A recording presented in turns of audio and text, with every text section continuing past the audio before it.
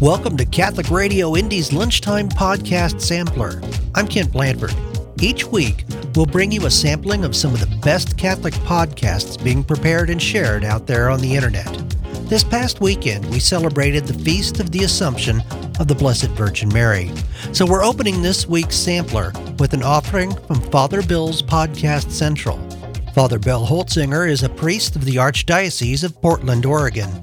In this episode, Father Bill presents to us Mary, the Blessed Disciple. Here's Father Bill. You're listening to episode 801 of the Father Bill's Podcast.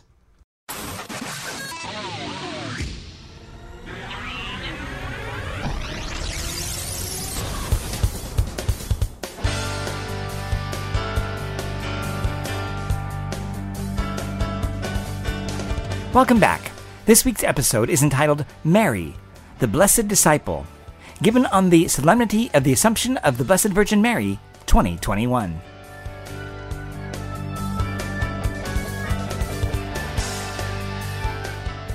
Today we celebrate God through the gift of the Blessed Virgin Mary via her Blessed Assumption. The solemnity of the Catholic Church, this is the solemnity of the Catholic Church whereby we recognize that she was taken up body and soul into heaven. Often we hear this is the result of the Immaculate Conception, that is, her being conceived without sin. And this is true. Her Immaculate Conception, keep in mind, was a great gift, a singular gift, given to her by God in view of his merits, of his death and resurrection. So her life began without sin. That's a great start. Anybody else here? Yeah, I didn't think so. Me neither. But it also ended without sin. Ended with a state of grace. Now, it's important, I want to emphasize this, that this is a privileged thing, but at the same time, she had her free will all through this, all through her life. And so we praise God for giving Mary salvation in heaven because it prefigures what we hope for. We may not be assumed into heaven, but we hope for heaven in our own personal situations. So not ignoring any of God's grace, we must add to this mix of grace, that she was the first of all disciples. Again, a privileged place in salvation history. The word disciple comes from the Greek word meaning follower or learner. So if you have a hero, or you love a certain teacher or a musician or a group, maybe someone who inspires you to be like them, maybe a sports figure, you maybe want to learn from them because they have such great knowledge, then you'd be considered a disciple of theirs. Now, it may be easy to think that Mary, while she was born without sin, that she had no issues.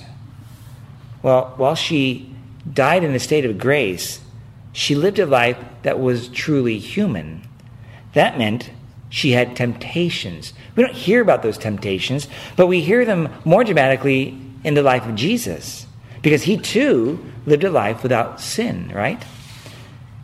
But temptation was not removed. He was not preserved against temptations in the sense that there were none. Rather, he had temptations and never gave in.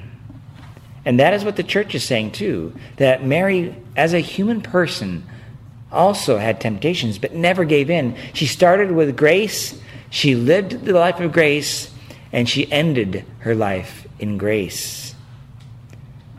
But we might be easily think that, of course, she had no sin, so she never made a mistake.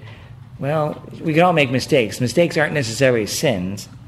But we might say, well, then she really didn't live a fully human life. Like, whoa. She lived and had freedom to choose.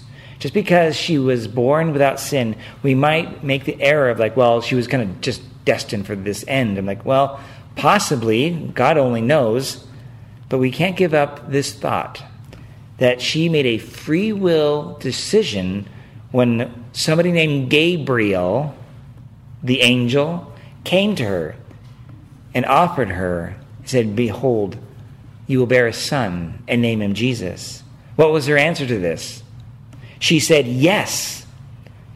The Latin is fiat. Yes to the angel Gabriel. And this yes, a freely given yes, reversed the no in the Garden of Eden by someone named Eve. And of course, the devastation that came from that original sin. Mary was part of the reversal. She's not the Savior. Jesus is the Savior. But we should thank God that she not only was given that singular grace of being conceived without sin, but she then, out of her free will, acted in a way that kept her in that state of grace. Of course, she did act in that way because God's grace was with her. But God's grace is with us, and I'm not sure we can all say that we live a life completely without sin. This is where she's a model. God's gracious work was with her, and it can be with us as well. So you see, it was completely a free gift that she said yes to the Father's invitation to be the mother of the Christ. And it was her free will decision to say yes or no when things came her way. She said no to temptation and yes to grace. She even, at one point, think about this, she had a moment where she pushed somebody who said no to something. No, it's not my time yet. You remember who that was? That's Jesus himself. At the wedding of Cana. And she said to others, in a very passive way to Jesus though, but to others, do whatever he says. And of course, Jesus was persuaded by that. That's why we ask Mary to pray for us, because Jesus is persuaded by Mary. That's a great mystery. How is that? I don't understand. But that's why we honor her, and we ask her and other saints to pray for us. So in her yes, God is at work.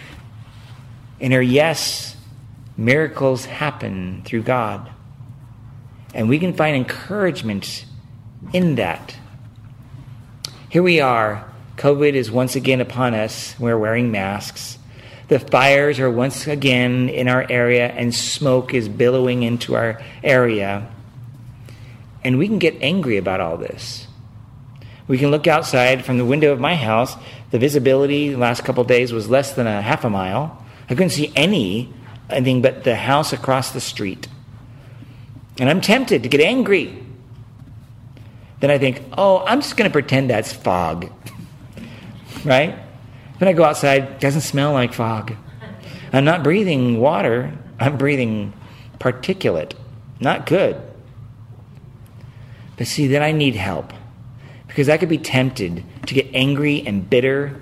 I could be tempted to be in a rebellious state. But I need to make a decision that God's grace is bigger than any of this stuff. That I need to be focused about his love and it being greater than whatever the weather is. That I will not be a fair-weathered person. That no matter whether it's dark or light, smoky or clear, rainy, freezing, or the perfect 82 degrees on a nice sunny day, that God's love is still with me. And that he is with me. The reminder is that we come here today, and that's what I want to remind you of as well. We come here and we hear the scriptures proclaimed. That which happened in history is still with us today. The scriptures proclaim, when we proclaim the scriptures, Christ himself is speaking to us. It hit me just even reading the gospel today. I'm saying the words of Mary. I'm saying the words of Mary? And so we're hearing Mary's words from 2,000 years ago. They're so potent that they are still with us. We then will receive the Eucharist, which is Christ still with us. He has not abandoned us. And no matter how dark things become, and I recall last year when being with my mom in her dying weeks, the smoke was so thick in the Salem area. It was 5 o'clock in the daytime and it looked like night. That even the darkness is light for God. And as weird as all these things can be, as unsettling as all these things can be, and I'm with you on all that, God's love still conquers. We hear that he did that for Mary. Imagine what Mary was up to, what she had to deal with. Here she is. She's about to conceive as well in her life a son out of the natural order, completely in a supernatural way. And what would happen to her? She's not ignorant of what the consequences were, nor would have Joseph. But she said yes, despite the potential of her being stoned for this. Despite people mocking her, despite her being abandoned, she still said yes. I find that a challenge. Will I still say yes to the things that happen to me in my life? Say yes to God despite the difficulties, despite the unknowns, and boy, there are a bunch of unknowns these days. Every day I have to wake up and I have to ask myself, okay, God, this is your day. What do you want me to do? I don't know about you, but there's days when I'd rather just stay in bed, or days that I have no motivation whatsoever. Other days I'm just jazzed to go do something. Other days I got a real focused sense of purpose. Regardless of it all, I know I need to lean on Jesus. But I can do that with the help of Mary, because I'm not alone. Listen again to Elizabeth when she hears the words from Mary, or when Mary approaches. Elizabeth said to her, "Blessed," this is Elizabeth to Mary, "blessed are you who believed that what was spoken to you by the Lord would be fulfilled." She believed and she acted. She said, yes, this is Mary. And so did Elizabeth, by the way, but hers was a little bit different situation. Mary had her life at risk for doing this, for saying yes, not Elizabeth. So she comes to Elizabeth to be with her. And Elizabeth recognizes that she is a disciple. She said yes to God. Imagine the strangeness that it was now befalling Mary as she hears these words. Especially the women here in our community. Imagine if you were having a child, maybe still in the womb, and you knew that you were going to be taught by your child, that you would be a follower of your child. That's a conundrum. Especially as now the child grows up into age. Especially if you have a teenager, that might be more difficult, like, I'm going to follow that person. Well, keep in mind, it's Jesus. Probably a teenager unusual than any other teenager in the day, right? Would we still say yes? Mary was blessed. And what is her response to all of this? Even though Elizabeth recognizes Mary as a disciple and blessed for all generations, right? Mary's response, she didn't deny it at all. She said she's a lowly servant, but in her lowliness, she was given such great favor. She gives praise to God for all that is being done through her. Would we do that in the storms of our lives? I know that's what I feel I need to do, but it's so hard, especially when it's so dark.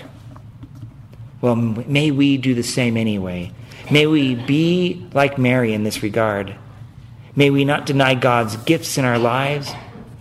May we call out to him in our need and always be his disciple no matter what, even when things don't seem to make sense. May we proclaim the greatness of the Lord in all we do. May we follow in Mary's footsteps as a disciple of Jesus. For just as God has done great things in Mary, believe this, so too can he do great things in each of us. We need simply to commit ourselves freely to be his disciples.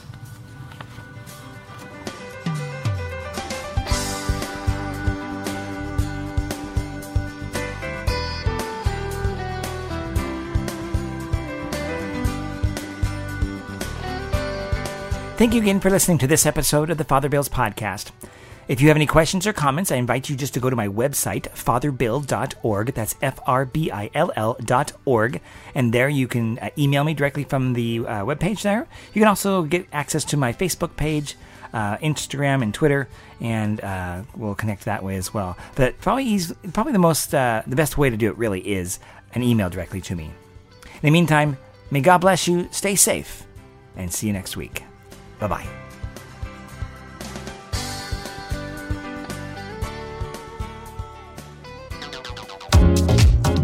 From Father Bill's Podcast Central, that was episode 801, Mary the Blessed Disciple. You can find more podcasts from Father Bill Holtzinger at frbill.org. You're listening to the Lunchtime Podcast Sampler on Catholic Radio Indy. I'm Kent Blanford, and we'll be back with more right after this. So, the scan button brought you here. Awesome. We like company. Get to know us. And if you have to leave, come back. You're always welcome. Catholic Radio Indy. Welcome back to the Lunchtime Podcast Sampler on Catholic Radio Indy. Our next serving on today's sampler comes from the Theology of the Body Institute. They host a podcast series titled Ask Christopher West, featuring Christopher West and hosted by Wendy West. On this episode, Christopher and Wendy explore the question, is he the one? From the Theology of the Body Institute, here's Ask Christopher West.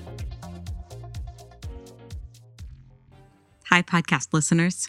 Welcome to another episode. We're happy to be with you.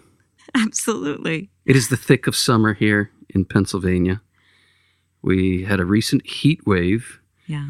Gotten over that. But one of the things I love about summer is I call it my summer office. Uh-huh. You know what my summer office is. Yes. Tell our listeners what my summer office is. It's a screened-in porch that's off our master bedroom, so it's not just generally accessible. There's not a lot of activity like flowing in and out of it. It's kind of private, and It's surrounded by woods and wooded breezes and just a very pleasant place to go work on a nice day. I love it. I love it. In the summertime, sitting out there, breezes and the trees, as you were saying, the woods. I feel hugged by the woods. But I had an experience recently that was, shall we say, a crappy experience. Oh, no. Now I'm worried. Actually, I know what it was, but our listeners should be worried. I was sitting out on our screened-in porch there, and I heard this thwack against the screen. And almost instantaneously, I felt this liquid splash on my face. Oh, no. In my hair, all over the notepad I was writing on. And I had my Magnificat open, and these brown blotches got splashed all over my Magnificat as well. And a bird had flown into the screen and let loose some bird diarrhea of some sort that came through the screen and splashed, like sprayed me. Oh. It wasn't your typical white bird poop. This was brown, liquidy bird diarrhea. Oh, gosh. I have never experienced such a thing. So and then shocking. I looked out the screen, and there are these 3 robins sitting on a branch, and I swear they were mocking me. They were looking at you to see what you thought of that. Yeah, they were looking at me like, yeah, gotcha. Oh, no.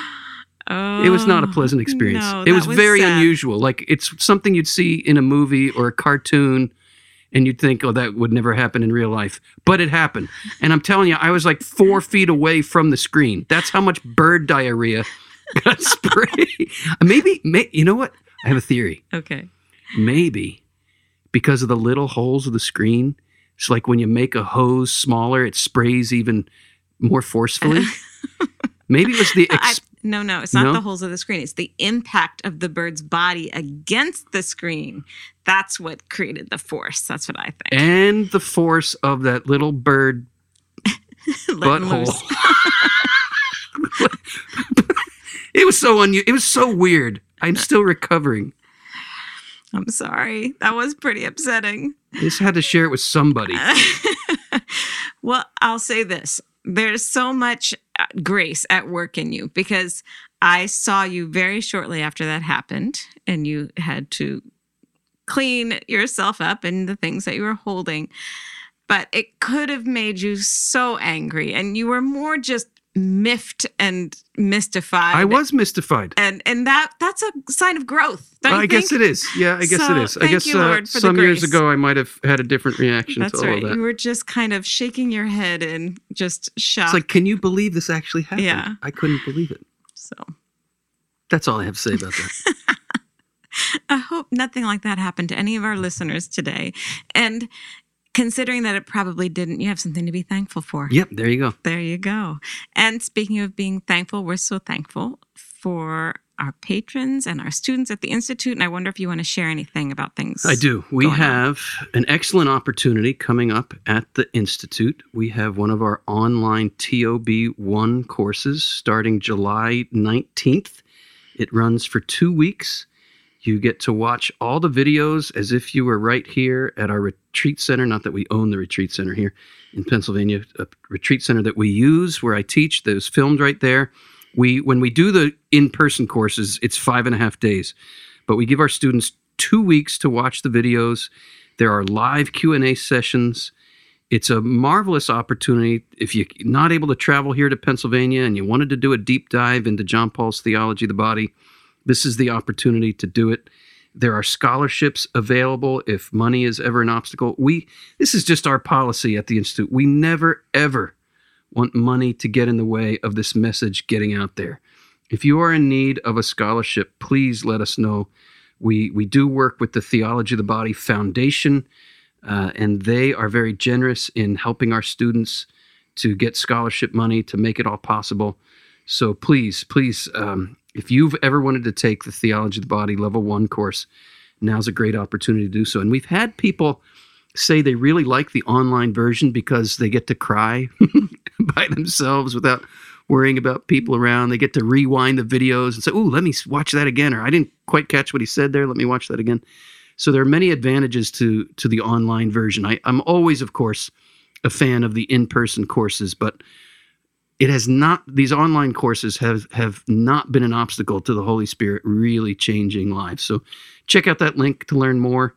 And as far as our patrons, I think it was just in the last episode, I was talking about all the great new benefits we have for our patrons.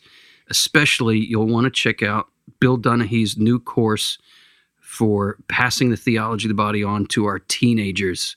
You'll want to check that out in the patron community, and you can learn more about that by checking out the links.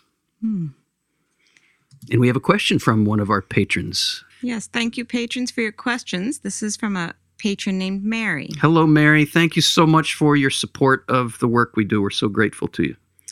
Mary says, Dear Christopher and Wendy, I started praying about my future and asking God what he wants for my life. I feel like I'm called to marriage. The thing is, since realizing that marriage is my vocation, I feel like I'm incapable of seeing members of the other sex primarily as a beautiful human being made in the image of God. When I meet a guy, I think, God, is this him? I feel like I should be able to control my thoughts better. What should I do? Mary, you should rejoice that you're a human being. Because that's what you're experiencing. You're experiencing your humanity. You're experiencing the hope and the joy of being human, that you're going to find somebody to marry. And it's entirely reasonable to wonder, could this be the one? Yeah. Right? So first, just rejoice. There's just beautiful humanity in what you're experiencing. I wouldn't beat yourself up about it. I wouldn't worry too much about it.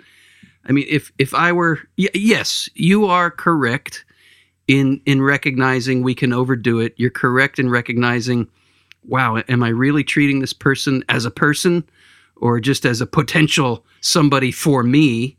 Yes, I affirm you in recognizing that caution in your heart. And the very fact that you recognize it, to me, already indicates you are on the right track here, sister. I would just invite you And Wendy, you can speak into this too, I'm sure, but I would invite you, Mary, when you're experiencing that, and maybe when it's getting maybe a little out of control, first of all, say, Lord, thank you for making me to be a woman. Thank you for your plan for my life. Thank you that if I'm called to marriage, which it seems you've discerned that you are, if that's really God's plan for your life, then there's somebody out there that you're meant to marry. Mm. And thank the Lord in that very moment of wondering, is this the one? Just when you catch your heart doing that, thank the Lord that you're made for marriage. Thank the Lord that you desire a husband. Thank the Lord that he's out there somewhere, and offer that experience, even the troubling aspects of that experience. Say, Lord, I give that to you as a prayer for my future husband. I have a little experience to share. Yes, please do. When I was a single woman, I would sometimes have this distracting experience at Mass where instead of just being present to the Mass itself, I would be kind of imagining my wedding Mass, not kind of, literally. And I would be kind of, I'm here. Hey, I was at your wedding Mass. I'm so glad you came. That was kind of key. But rewind a little before that happened. Before that happened, yes. I would just be in Mass, but I would be picturing flowers or thinking about songs and different things about my wedding instead of just paying attention to the Mass. And I remember feeling bad about that. Like, I'm just not praying right here because I keep thinking about this. And there was a particular day when I went to Sunday Mass, and I had actually, to tell you the truth, I'd heard you give a talk the night before. Oh. And I really was my heart was a bit stirred up about you possibly being the person I would marry. Well, how about that? And so here I am at Mass, and now I'm picturing our wedding, which, was down the road at that time. Did happen. It did later happen. Anyway, that's not the point. The point is that I was distracted and I felt guilty about it. But as I was praying in Mass, each time I would have this image of my wedding, it was like I heard the Lord's voice in my heart saying, I love you. Aww. And it happened repeatedly throughout the Mass where I'd have this image of like being just a distraction, really, thinking about a wedding. My own wedding. It's not like a wedding. It's fundamentally distracting, but I wasn't focused on the prayers at hand. And I kept hearing this, I love you. And it was just like the Lord letting me know he wasn't the one scolding me. If I'm feeling scolded in my thoughts, it's my own problem. Like his heart was just full of love for me. And it was so awesome.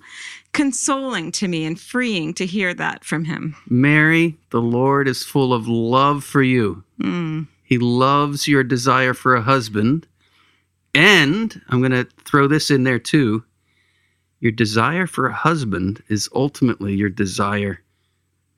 It's a desire for Jesus, because Jesus is your true bridegroom. I'd encourage you if you find yourself, when it's getting maybe a little out of control, maybe leaning towards an idolization of marriage, just remember Jesus is your true bridegroom. And the best a marriage can be is an icon of something that we don't yet know or haven't yet experienced. The Bible calls it the marriage of the Lamb, right?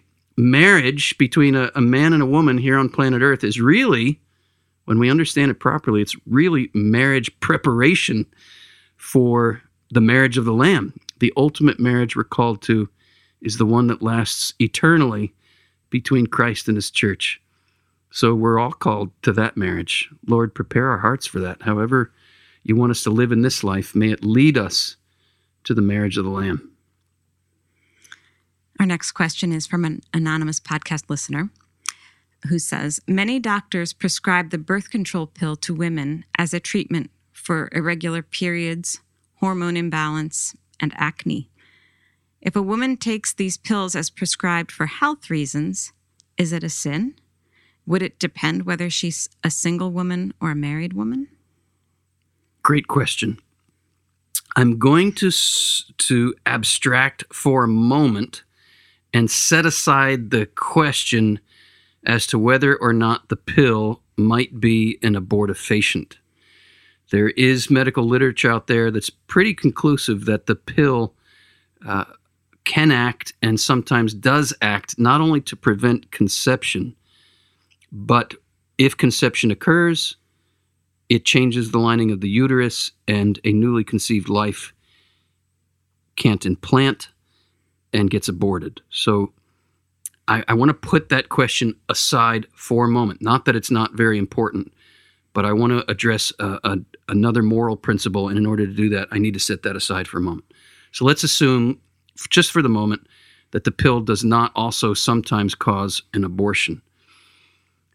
Pope Paul VI, St. Paul VI, in his encyclical Humanae Vitae, says that when, for example, the pill is taken not with the intention to prevent a pregnancy, but to treat some malady, and the infertility that results is an unintentional side effect or consequence of a medically necessary pill, then one is not guilty of the sin of contraception, right? Because the sin of contraception is in the will, right? If one is taking the pill to treat a true malady, and the unintended consequence is that you're also rendered infertile, there's no sin involved.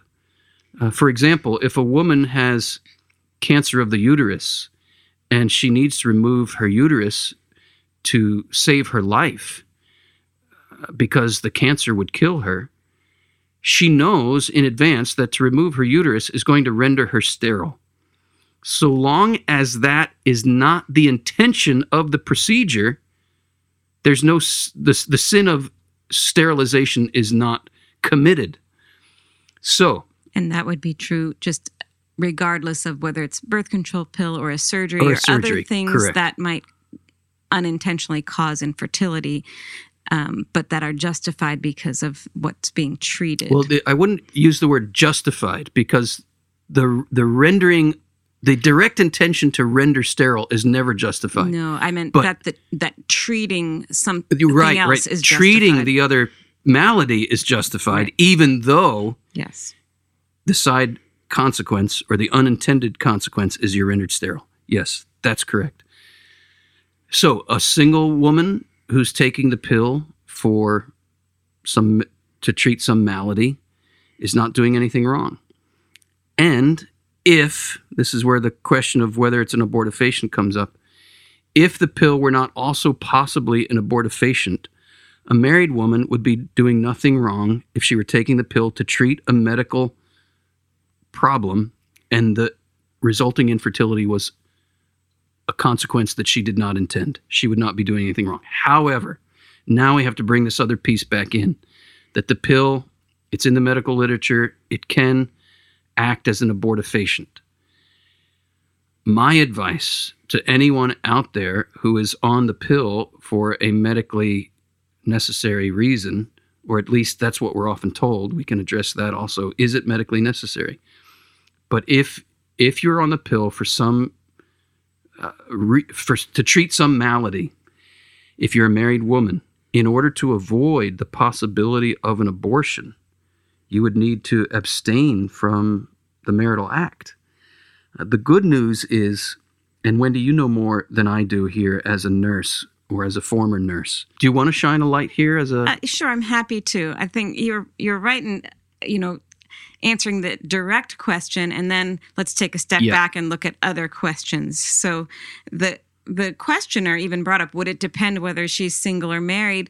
And I don't know where the questioner was going with that, but it does relate to that other means of action that many birth control pills do have.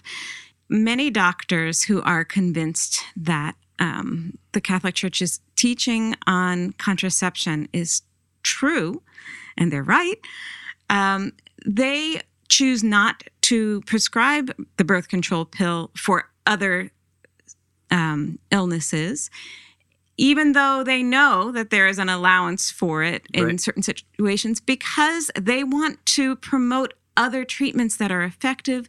They don't want to kind of go along with the cultural norm that kind of assumes that women want to be infertile, which is kind of the mindset of many doctors. You have this problem. Hey, just take the birth control pill. It'll take care of your problem, and it'll take care of you not getting pregnant. And that's like 2 birds with 1 stone. That's great. That's so much the mindset that it maybe discourages many doctors from looking for other treatments for things that are going on with the body. So I know that many people are unaware of that. It's just not commonly talked about in certain circles, maybe, but in the general population, no. So I think that that's like the taking the step back and looking at the bigger picture. Yes, it could be allowed, and especially, in a person who's not, in danger of experiencing an unintended abortion, all of that, it's morally acceptable. But are there better options out there? There very well may be. And they may get more to the source of the problem rather than maybe masking something that's going on in the body. So I think that's a very hopeful thing. That's a fruit of faithful people, like faithful doctors following what the church teaches and bringing a lot of good to the world. That's what NAPRO technology is all about. NAPRO is short for Natural Procreative Technology, where doctors come to understand how a woman's body works, and they work with it instead of against it. And in the process of researching how a woman's body really works and how medicines, technology, procedures can work with it, these doctors have discovered various alternatives to the pill for acne, for what are other things? Is endometriosis a reason a woman might sometimes, a typical doctor out there might put a woman on the pill? Sure. There are alternatives.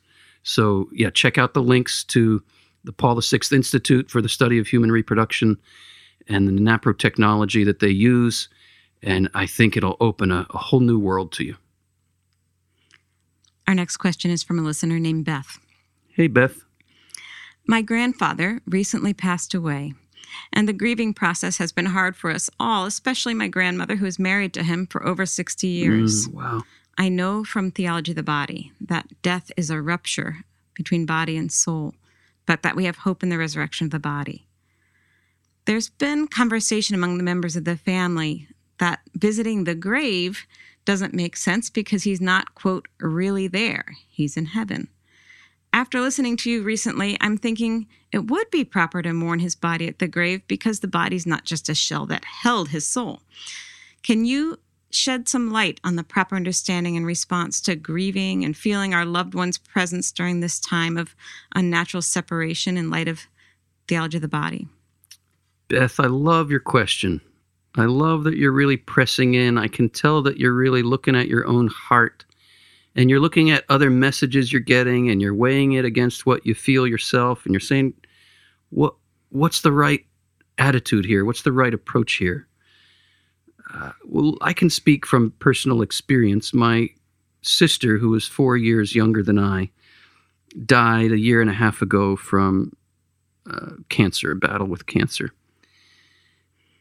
And going to her grave is good for my heart. Going to her grave is an opportunity to recall the value and dignity of her body. Like, that is the place. Her body, when I'm there at the grave, I can say, her body, the body I hugged, the body that smiled at me, the body that would laugh with me, the body whose brightness and cheeriness would light up a room, that body is in the ground here. And that body has a destiny of resurrection. Yes, that body is returning to dust. Remember on Ash Wednesday that the priest will pray as he puts ashes on our forehead, remember that you are dust, and to dust you shall return. But we are not merely dust destined for death.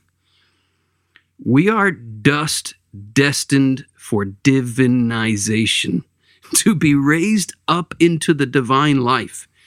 If God at the beginning of time can gather the dust of the earth and breathe his life into it to make a living bodily person, then he can do it at the end of time as well. And going to the gravesite of a deceased loved one is a beautiful recognition of the body, as you're saying, Beth. I think you are spot on. I think you're feeling it in the right way. And I think perhaps, I don't know their hearts, I can't read into their hearts, but perhaps those in your family or others who might say, yeah, why go to the grave? His soul is in heaven. Well, as Thomas Aquinas says, the soul is not the self. The soul is one aspect of the self. The separation of body and soul that happens at death is a cosmic obscenity. It was never meant to happen. And we have this idea, you mentioned it, Beth, that we think of the body as kind of a container for the soul. Well, it's actually the opposite. Thomas Aquinas teaches that the soul contains the body. The soul is the form of the body. And we know this because when the soul separates from the body at death, the body deforms, right? It's not that the soul is in the body. It's more that the body is in the soul. Mm. And going to the grave is an acknowledgement of the tragedy of the separation of body and soul, but it's also, or could be and should be, I would say, a prayer of hope that the self that you knew, the self who is the union of body and soul, will be reunited at the end of time, and you will know that person in his glorified body. You will know your grandfather. His smile will light up the room like it always did. You will know him through his body. His body will be glorified, right? There's something different about glorified bodies. For example, when Jesus was raised from the dead in his glorified body, he could walk through walls, but he was still a body, right? He said, "Look at me, I'm not a ghost." They thought they saw a ghost because he came through the locked door. And he said, no, ghosts don't have flesh and bones like I do. If you don't believe me, give me a piece of fish and I'll eat it. Right? That'll be proof to you that I'm really physically here. And other people didn't even recognize Jesus in his glorified body. They'd walk the whole way to Emmaus with him and didn't know that it was the Lord, the person they had hung out with for 3 years. So there's something mysteriously different, something mysteriously other about our resurrected bodies, but it's still our bodies, right? Bodies that are perfectly permeated and penetrated, John Paul II says, in the resurrection by the Holy Spirit. Mm. And because the Holy Spirit is a divine person, when the human body is perfectly permeated and penetrated by the Holy Spirit, not only is the body spiritualized, the body is divinized. How often is Christianity accused of demonizing the body? Demons demonize the body and then blame it on Christianity. Christianity divinizes the body. And this, I believe, Beth, is what you are sensing, even if you can't put words to it. This is what you're sensing when you say it is right and fitting for me to go to my grandfather's grave, mourn the separation of his body and soul, and pray right here in this place that he would know the full glory of the resurrection of his body. This is our faith. We profess belief in life everlasting, in the resurrection of the body, and life everlasting is how we say it in the Apostles' Creed. Can I get an amen? Amen to that. That's what I'm talking about. You have anything you want to add, Wendy? Just want to say that we want to be lifting you and your family up in prayer in this time of grieving. We've all, at least Christopher and I, have experienced some really painful experiences with loss of loved ones, both of us. As he mentioned, his sister, both my parents have died. My father when I was young and my mother when I was almost 40.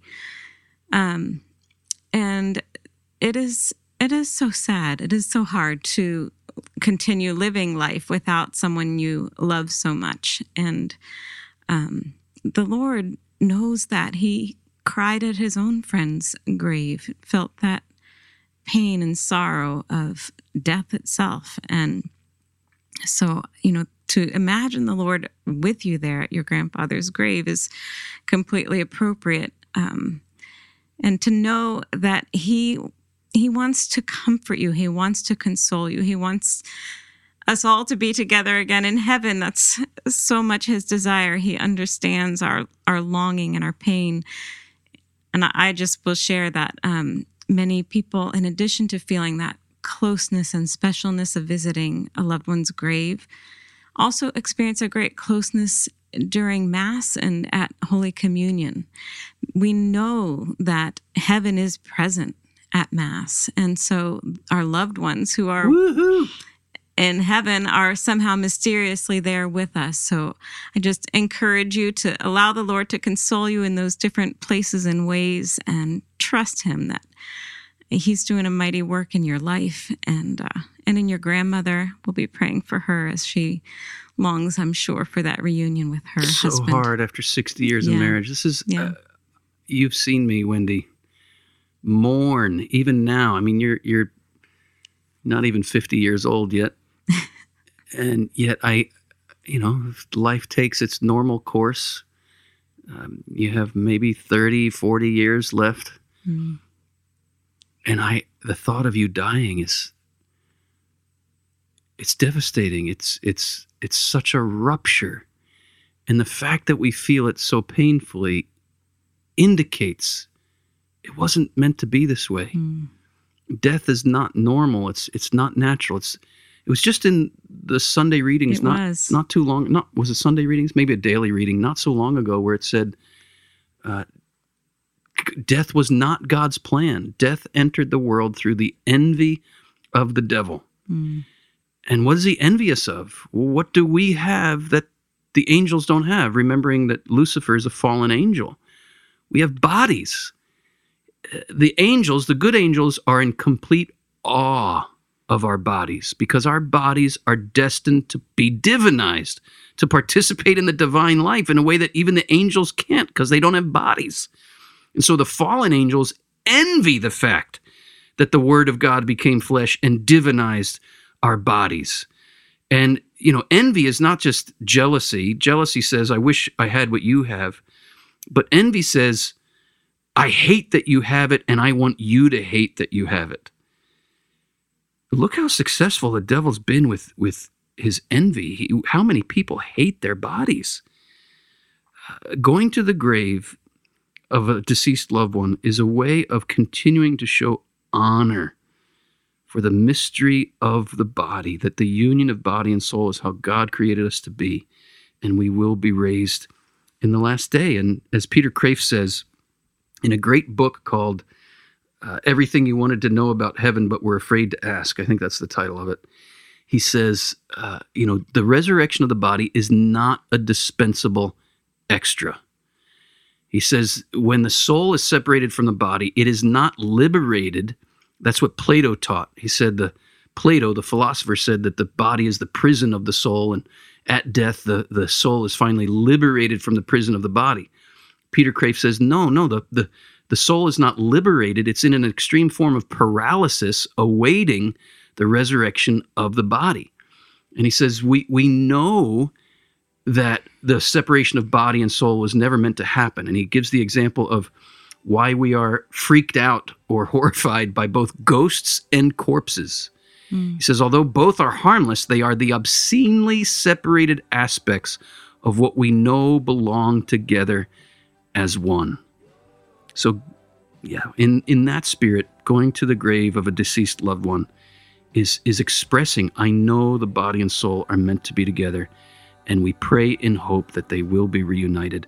This is our faith. We as human beings are a unity of body and soul, and the journey of the entire Christian life is one of reintegration of that which has been separated. Mm.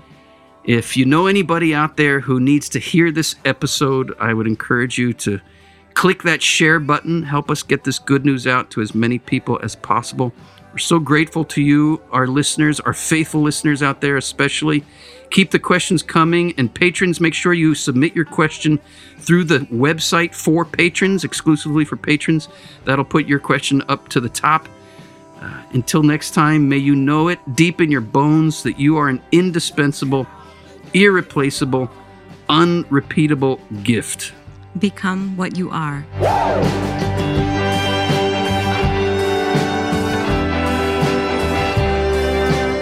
Ask Christopher West is brought to you by the Theology of the Body Institute, with music by Mike Mangione. Christopher and Wendy hope that the information provided is helpful to you, but remind you that they are not licensed counselors. If you are going through serious difficulty, a list of trusted counselors and psychologists can be found in the show notes.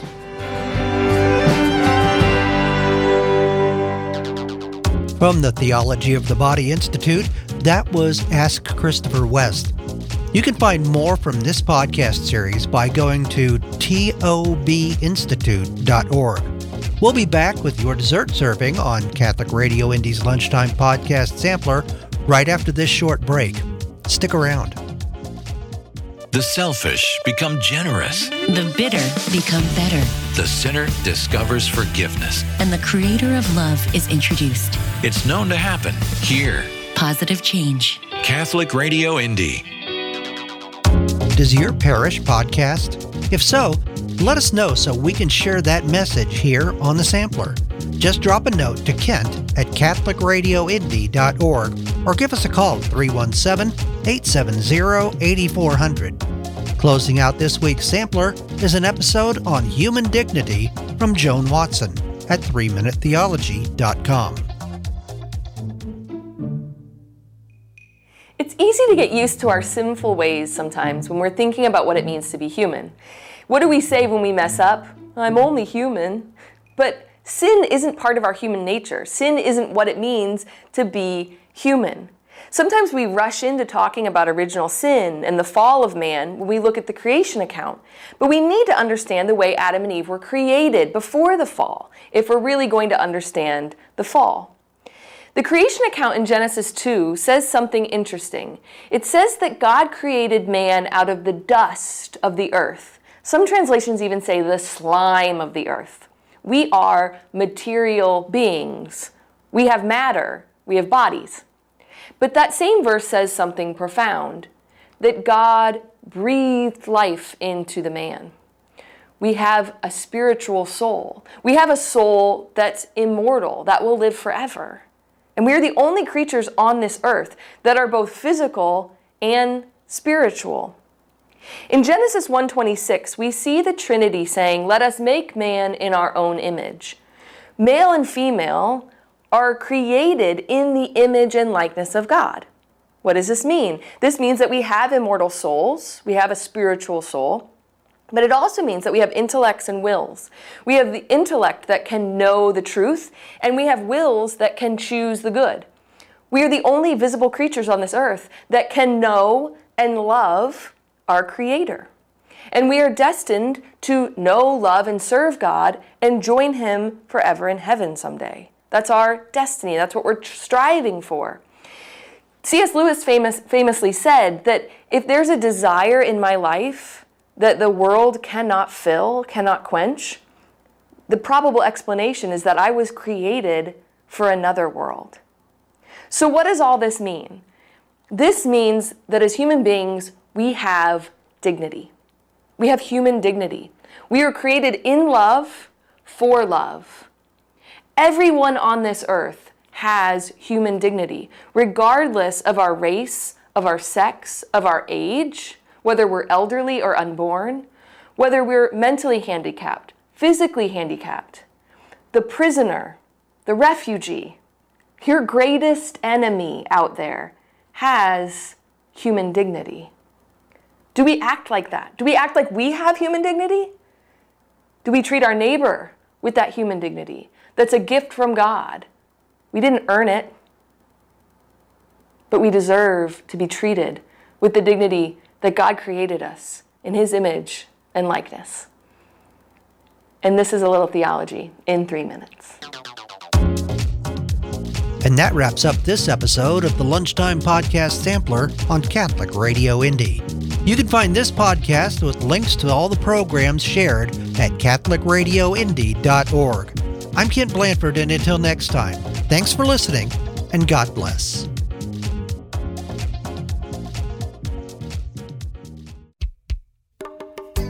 Did you miss something in this show or just want to hear it again? Podcasts of this and all our other great local programs are available 24/7 at CatholicRadioIndy.org.